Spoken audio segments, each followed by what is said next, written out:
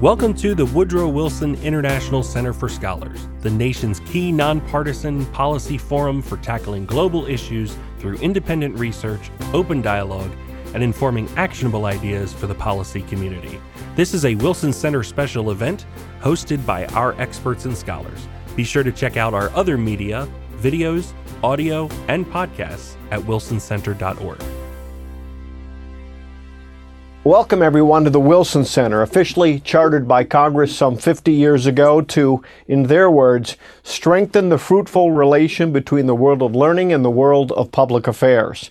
Today, I'm joined by the co-chairs of our Global Advisory Council, General David Petraeus and Sir John Scarlett, for the first in our series called Hindsight Up Front, Lessons and Implications of Withdrawing from Afghanistan. Both of these gentlemen are well qualified to help us draw lessons from our 20 years in Afghanistan and the implications of President Biden's recent decision to withdraw nearly all of our forces. General Petraeus, of course, once led CENTCOM, commanded U.S. and NATO forces in Afghanistan, and later led the CIA. Sir John Scarlett once served as chief of the British Secret Intelligence Services. His tenure was in the midst of our action in Afghanistan. Both men also had sons who served there. General Petraeus, I'd like to begin with you. First off, thanks to both of you for making time for us. Not long after President Biden announced his decision, I heard you say that the decision didn't end the war in Afghanistan. It merely ended U.S. involvement in that war. What do you mean by that? Well, there's been a lot of understandable desire to, quote, end endless wars. And look, no one wants to end endless wars than those who have actually served in them and have experienced what takes place in war and in combat. But I thought it very important to distinguish between ending U.S. involvement in the endless war and ending the endless war, which is not happening. And in fact, I fear that the endless war is going to get much worse, that we will see the onset of a true civil war, millions of refugees, lots of loss of life and bloodshed, damage to infrastructure, and ultimately the return to control of much of Afghanistan to a medieval, theocratic, ultra-conservative Islamist regime, the Taliban. So that was what I was trying to explain, and to recognize the difference again between ending our involvement, which, by the way, also our withdrawal of 3,500 troops then necessarily brought about the withdrawal of some 8,000 NATO and non-NATO coalition forces, and perhaps most important of all, some 18,000 contractors who were critical to the maintenance of the Afghan Air Force, which is the most important enabler for soldiers on the ground. And if those soldiers, as you know, Ambassador, if they don't think that somebody is coming to the rescue with additional forces and with close air support and aerial medevac, we shouldn't be surprised if they don't fight as hard as that we would hope them to fight. And you'll actually see them deserting, slinking away, cutting deals, or just collapsing. And we're seeing some of that in a variety of the parts of Afghanistan, a far-flung country with the Hindu Kush as the spine of it, where this air power is crucially important. And the biggest element that we were providing toward the end of our time there, because our forces were not on the front lines, was our enablers, again, principally drones and close air support. So that withdrawal that we are pursuing and is almost complete now results in the withdrawal of all of these other capabilities, which again is going to dramatically limit the Afghan capability to support their forces on the front lines and therefore to defend their control of much of Afghanistan in the face of a Taliban offensive that, as the chairman of the Joint Chiefs yesterday acknowledged, appears to have considerable momentum. You know, Sir John, I think that what General Petraeus touched upon is really important.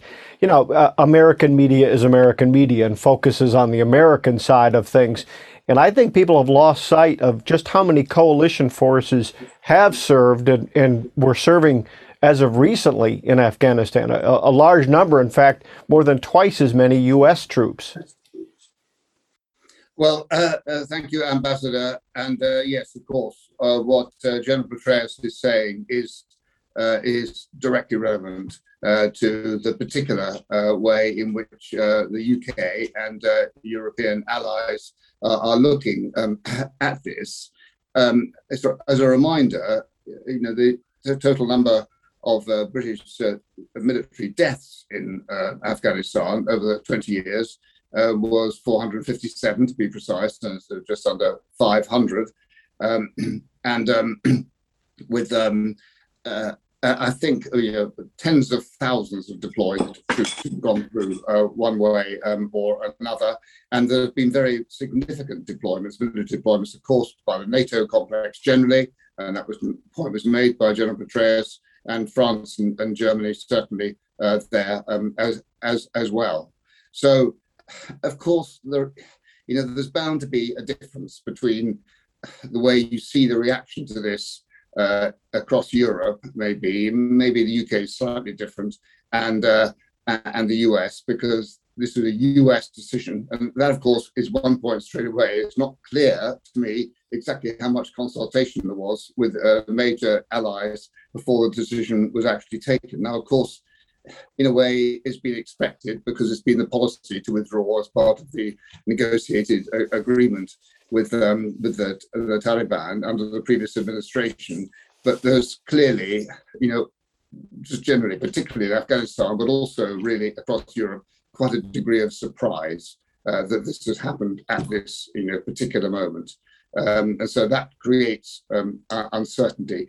It hasn't had the high level of sort of political debate and statements. In fact, it's been quite striking that isn't the case by and large across Europe. There may be a certain feeling of inevitability at the end of the day about it. But many of the issues of unease, which the General has pointed out, are there also in, obviously that reflects the serious level of our involvement over so many years, is the fact that the consultation amongst allies, and this has been such an important, long-standing allied venture, and the minimal, limited consultation, of course, is going to leave a mark. But then there are all the things to worry about. There's the question of the commitment to the Afghan society and Afghan population, and we can discuss that. Of course, the particular issue of evacuees. I've been hearing quite a few stories about how difficult some of those conversations are inside Afghanistan and in Kabul. And of course, the major worry about, we went in to stop and crush the terrorist activity, which by and large we've done, but what about it coming back? And I've yet to meet anybody who is confident that it won't come back. So I'm describing a scene of unease day by day. President Biden was very careful when he announced his decision not to declare mission accomplished. In fact, in response to a question, he said it wasn't a mission accomplished moment. And yet he did say that part of the reason for withdrawing is that the goals from 2001 that were laid out were met. Justice was brought to Osama bin Laden, in the words of the White House, and that they did degrade the terrorist threat. So isn't it reasonable then for President Biden to say, okay, we met those goals, time to leave and hand this over? Well, all of that, I think, is accurate. The problem is that I think one of the biggest lessons that we will relearn from this particular episode, and that we should have learned from the past 20 years of war with Islamist extremists, is that you can never truly put a stake through the heart of the movement. You can indeed bring individual leaders to justice, as we did. In fact, I was the commander in my final months as the commander in Afghanistan when our Joint Special Operations Command and CIA conducted the operation to bring Osama bin Laden to justice. But we should always recognize that these organizations, these movements continue. And tragically, there are still individuals who are attracted by this extremist interpretation of the Muslim faith. Something that only a tiny, tiny fraction of a very large religious movement embrace, but those that do are willing to conduct truly barbaric acts in its name. So clearly, as Sir John noted, Al-Qaeda will come back. They will reestablish a sanctuary. They've tried to do that. Again, we went to Afghanistan for a reason, to eliminate the sanctuary in which Al-Qaeda planned the 9/11 attacks and conducted the initial training of the attackers under Taliban control of much of the country.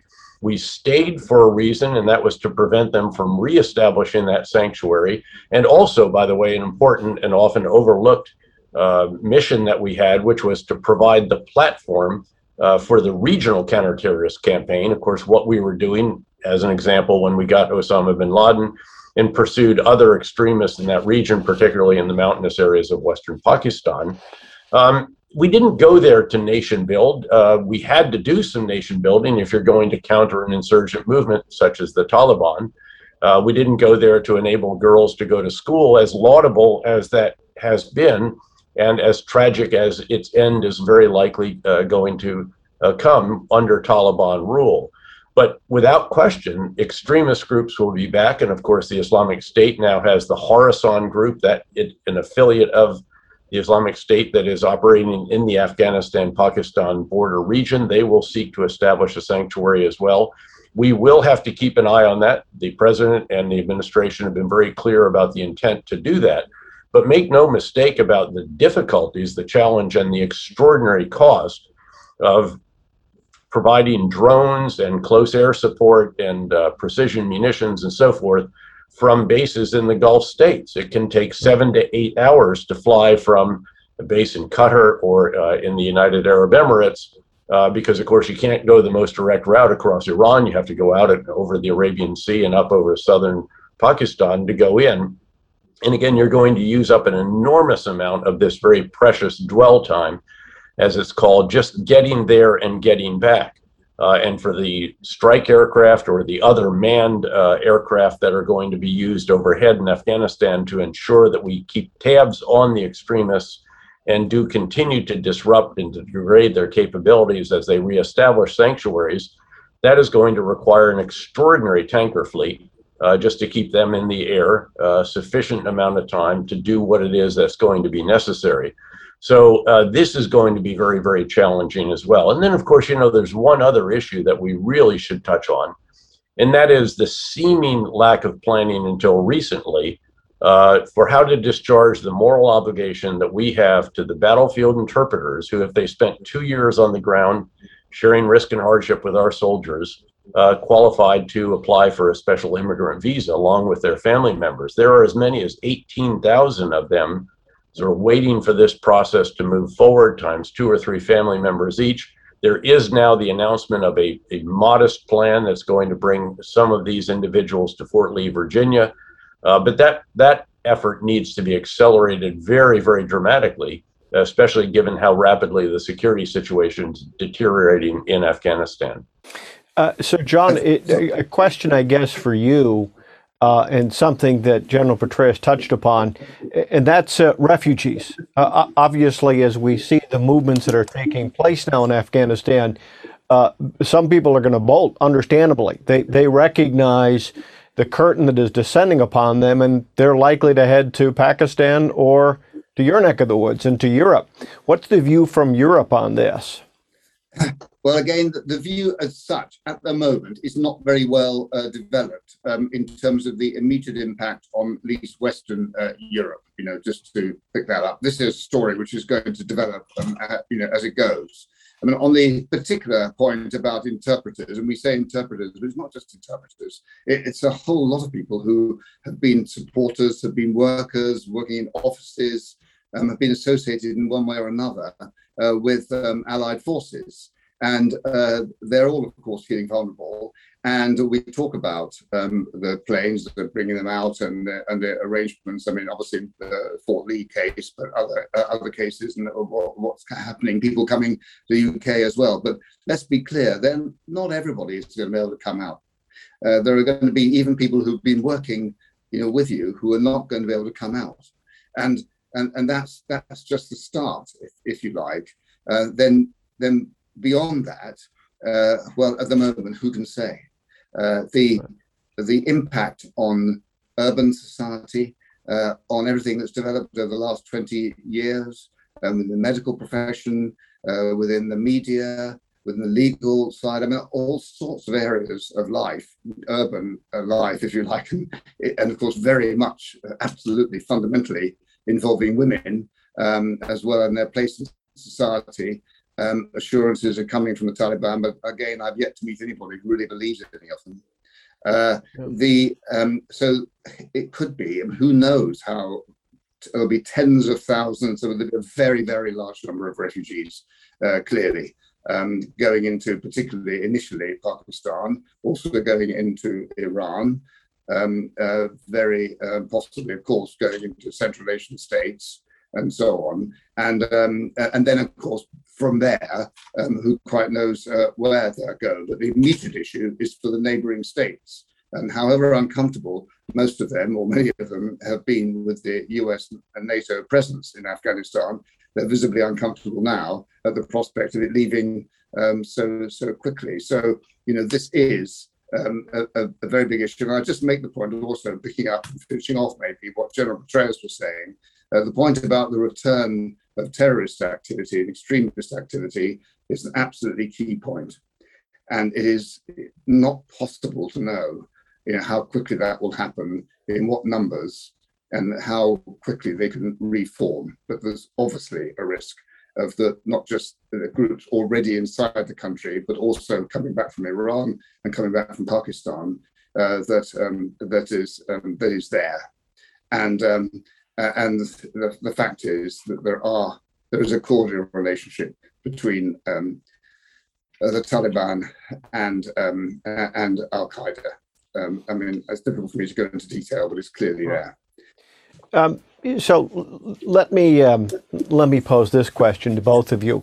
You know, I think our media has portrayed the decision that was teed up as should I stay or should I go, and really, and I served on the Afghan study group that produced the report, is that there was another path, that there is a modest troop presence, has been a modest troop presence there over the last year, but they weren't actively engaged in fighting. They were actually providing support. And so it isn't necessarily should I stay or should I go. It's whether or not we were willing to maintain a modest presence there to help continue to build capacity and manage risks, I guess. So General Petraeus, you know, you said some time ago when you were going through a confirmation that victory in Afghanistan wasn't possible and wasn't really the objective, but managing our presence there really was the objective, and that was something that was sustainable and could in fact be accomplished. No, exactly right. In fact, in more recent years, I have argued for what I've termed a sustainable commitment. Sustainability is measured in terms of blood and treasure. Sustained because you have to keep pressure on extremist groups. Again, the big lesson of the past 20 years is that if you withdraw and declare victory and go home, they will be back. And so instead, what you have to do, especially in cases where you can't, quote, win, where victory is not possible, you have to manage it. And the way to manage it is to get to the smallest, most affordable, in terms of blood and treasure, presence and capability that we can possibly design. And I would have contended that we roughly had that with the form of 3,500 troops, 8,000 coalition forces, many thousands of contractors and so forth, that this was more than affordable. There were, as you noted, we haven't had a battlefield loss in, I think it's actually a year and a half now. Some will say because of the deal with the Taliban. I would point out we're not on the front lines. So how are they going to cause those casualties? Now, the Afghans have been fighting and dying for their country for a number of years, and we're really very aggressive in doing that, particularly as long as our air power and other capabilities were just over the horizon in Afghanistan, not over the horizon in the Gulf states.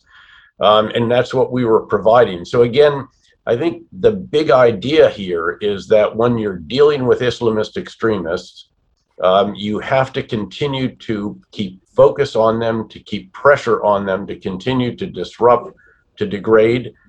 If you can, certainly completely resolve the issues that have led to them being able to establish a presence and play on certain motivations and emotions and all the rest of that.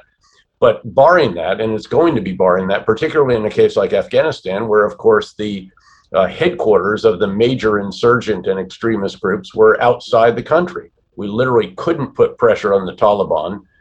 They were located, their headquarters and major base, if you will, was located outside Quetta in Baluchistan province of Pakistan.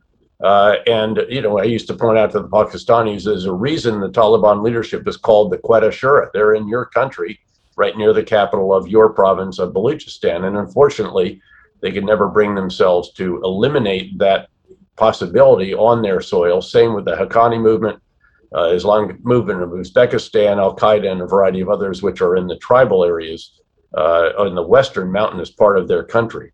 So again, in a situation like that, recognize, and I told Congress as well, we wouldn't be able to do in Afghanistan what we did in the surge in Iraq, which was to drive violence down by 85%, promote reconciliation between Sunni and Shia, bring the country back together, give it an extraordinary new opportunity.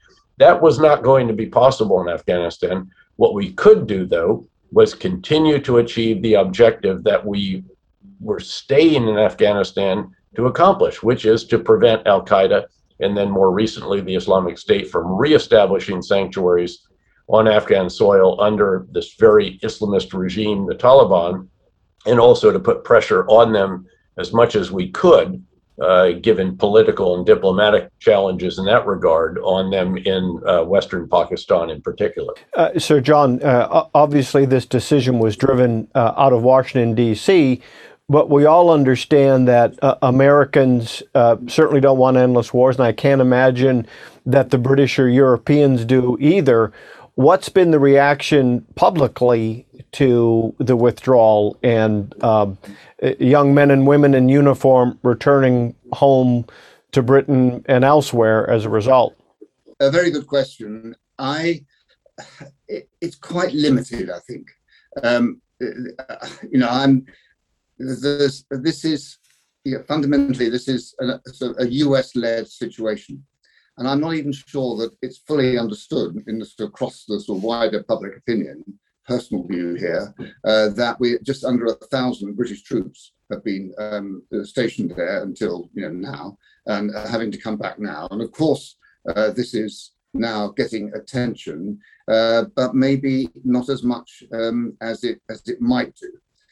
There is, I have to say, I think, quite a wide understanding, understanding, and I think here probably this is true for France, Germany, and so on, as well as the UK, that there was a clear risk that staying in the country, particularly after the deal, with the Taliban last year, staying beyond that agreed date, of course, increased the risk, or made it more likely that there would be Allied deaths, US deaths, and a renewal of deliberate attacks on a significant scale against the Allied forces by the Taliban. And there you get into this whole issue of, what's sustainable, what isn't sustainable, endless wars, and so on. Now, I'm not a military commander like General Petraeus, and it's very difficult for me to make a sort of really considered judgment about what is a sustainable presence. But it seems quite reasonable to put it in the way that he's putting it, and to say, the scale at which we were operating, more or less, could be sustainable, and we would just have to put up with the higher risk to some degree of the attacks that we were talking about. And of course, to pull out in the face of the attacks, it's like admitting defeat, and so there's that problem too. I think there is an underlying problem here, which I don't see debated very much, certainly in our sort of political spectrum or media and so on, which is this use of language. And I've said this before in other discussions, that the basic language of forever wars, and maybe it's because I speak for a country which used to be, but is no longer, a colonial power. For never-ending wars or forever wars, that's something which, history is full of that. And what we're talking about here is we need to be careful about the use of the word war, we're talking here about a campaign of some kind or another, or on that kind of scale, that kind of level. And most importantly, of course, is we're talking about numbers, that 15,000 contractors, which is slightly different point, but absolutely crucial to maintaining the military capability and the air capability of the Afghan forces, and the consequences of the withdrawal there of 15,000 or 18,000, and all these zeros. That's all part of the debate. So it's part of a wider feeling maybe of unease, and now an increasingly sort of clear perception, or increasing perception, that we could be facing really something very difficult in the next few weeks, and particularly difficult, of course, for the local population.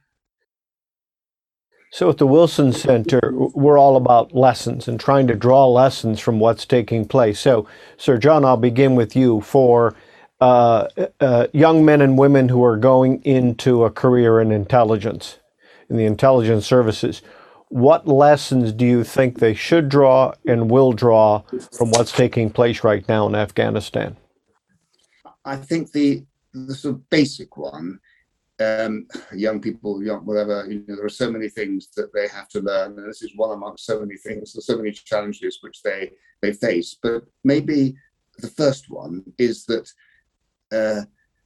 particularly looking at it from a sort of younger generation point of view, I don't think you think, oh well, Afghanistan is far away. It's not something we necessarily have to worry about, because in the world that we know now, nowhere is far away.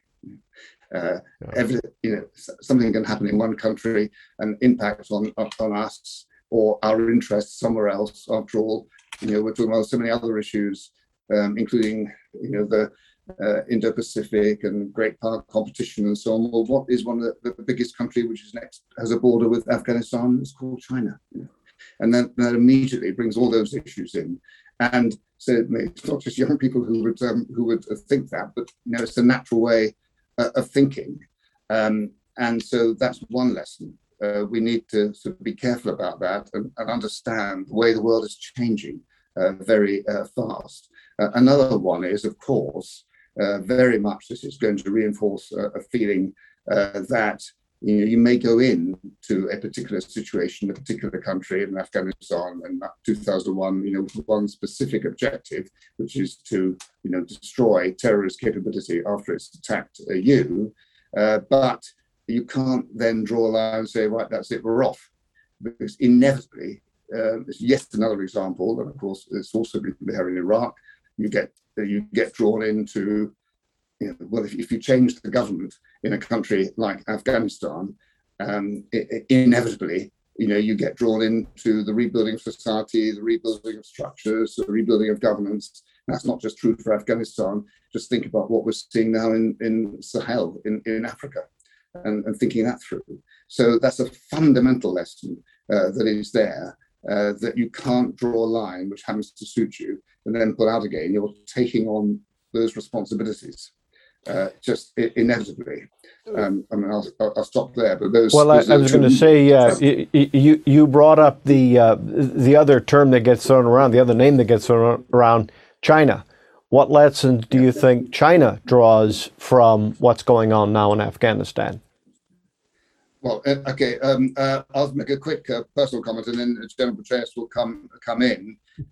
Well, the first one, of course, I'm afraid, is that they'll wonder about US sustainability and commitment in the medium to longer term when we're looking at US involvement in whatever country or whatever situation we might be foreseeing into the future. There's obviously an issue for not just for the US, but for the allies of credibility here, which we've really got to think through very carefully. Otherwise, they'll be looking at the situation and say, well, okay, how do we manage it? How do we manage the situations to limit our own exposure, but all the same to promote our interests? And I'm sure that's what we'll see them do. General Petraeus, China, what lessons should China draw?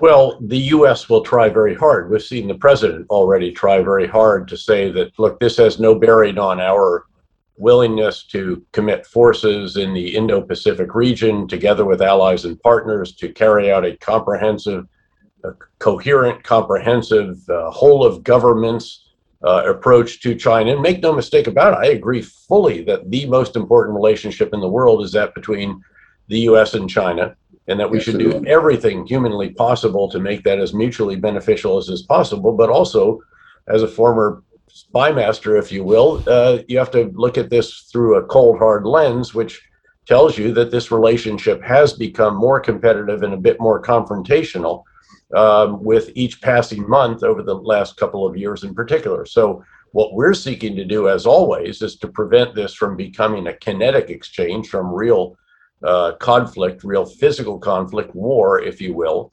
And when it comes to that, deterrence is a function of an adversary's perception of your capabilities and your willingness to employ that capabilities.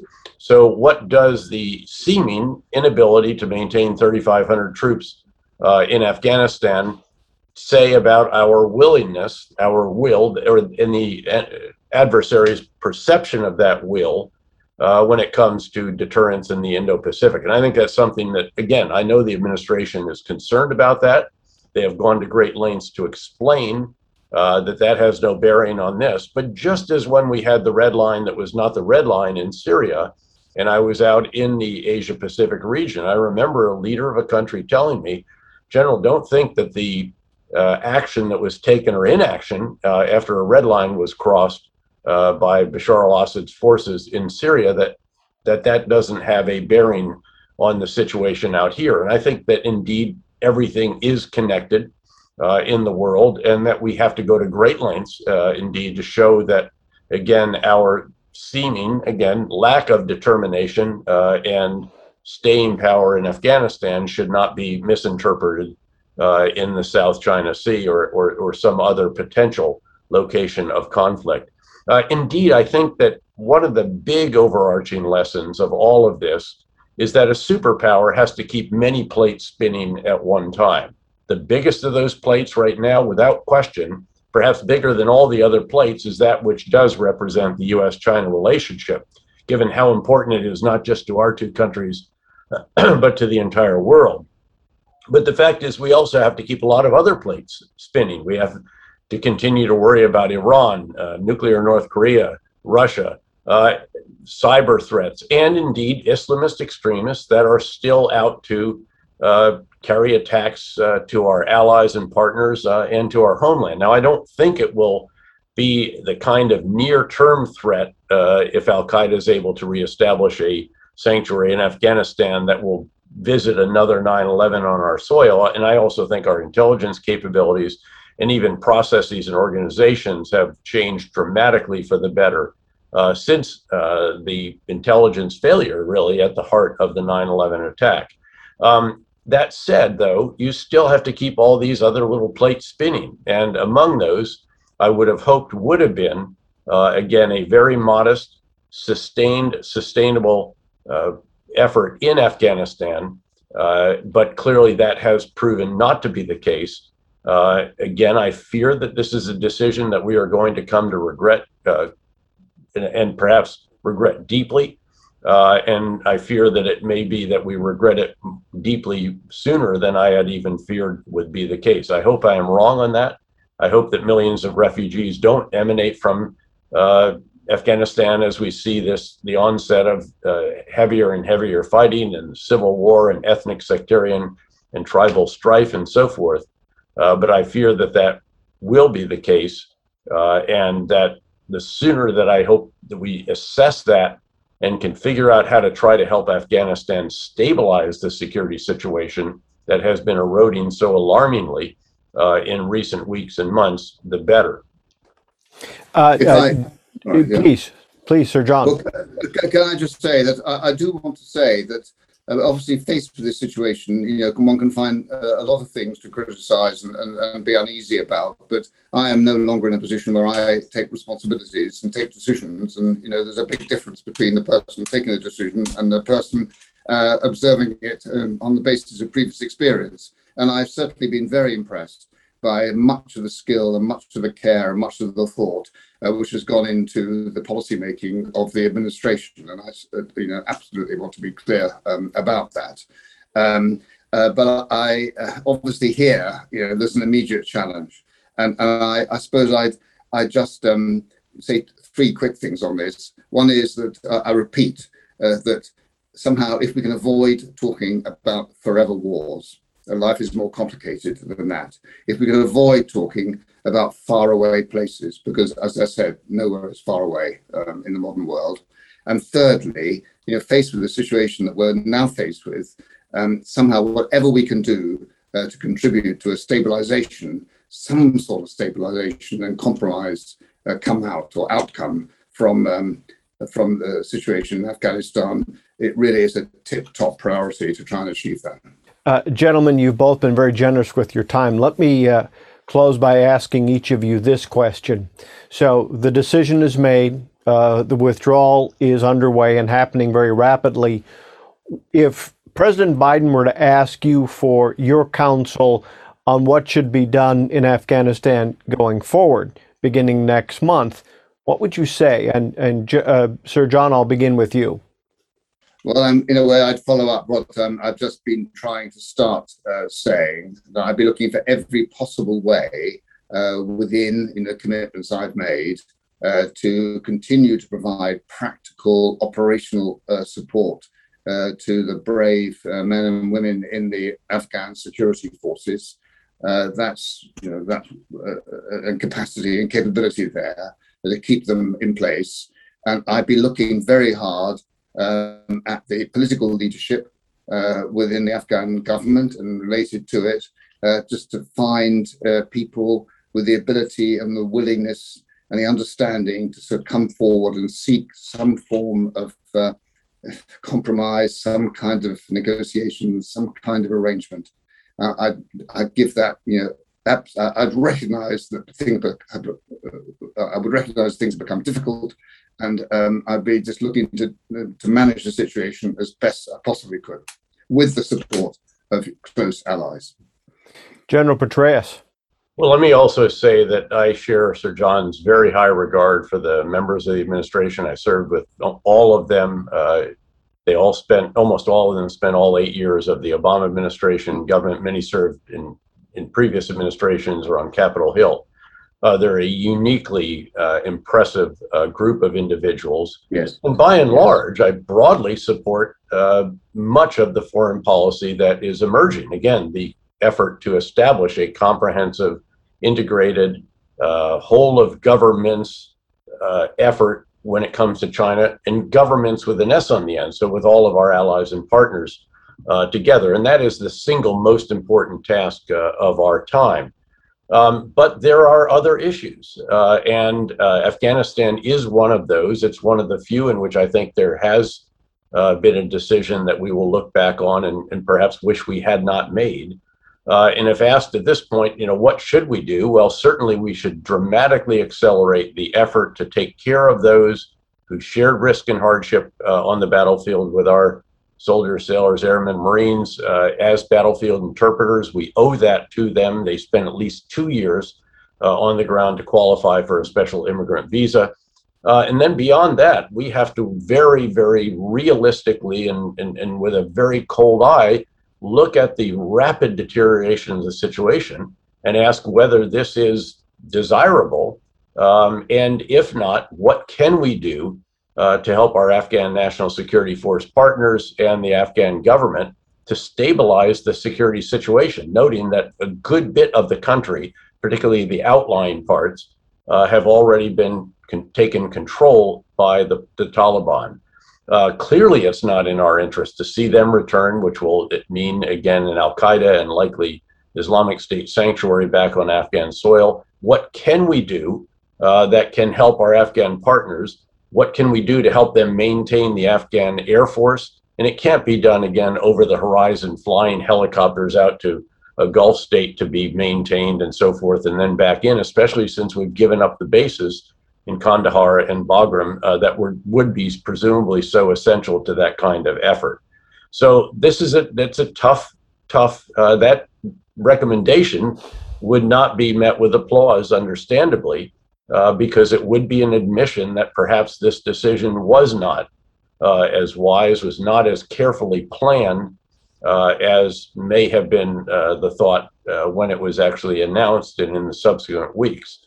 And that's a very difficult situation for a government to be, especially given that the focus rightly is on this very, very big consequential relationship that between the United States and China. That should be the focus. That should be what all of our allies and partners are working together to develop and to build. The problem is you do have to keep many plates spinning beyond just the biggest of the big plates if you are a superpower and if you are one of the allies and partners of those superpowers. Can I just quickly say that I didn't mention, but I absolutely want to mention that support for interpreters, and not just for interpreters, but the people who have worked with us closely, that is absolutely fundamental. It's just a moral commitment, and everything that could possibly be done to protect them and their families, clearly we must do. It's certainly something I think all agree with. Gentlemen, you have both offered us great hindsight up front, great lessons from which we hope we can tee up some important moves by policymakers. As I think you've both laid out, this isn't easy. We're at that crossroads moment, and the choices are tough ones. But you've offered us some great counsel and advice, and let's hope people are listening. So hindsight up front. Thank you to both of you. Thank you for your insights today, but also thank you for being co-chairs of our Global Advisory Council. Very much appreciated. A privilege as always, Ambassador. Thanks, and thanks, Sir John. Yes, thank you, General Petraeus. David, thank you.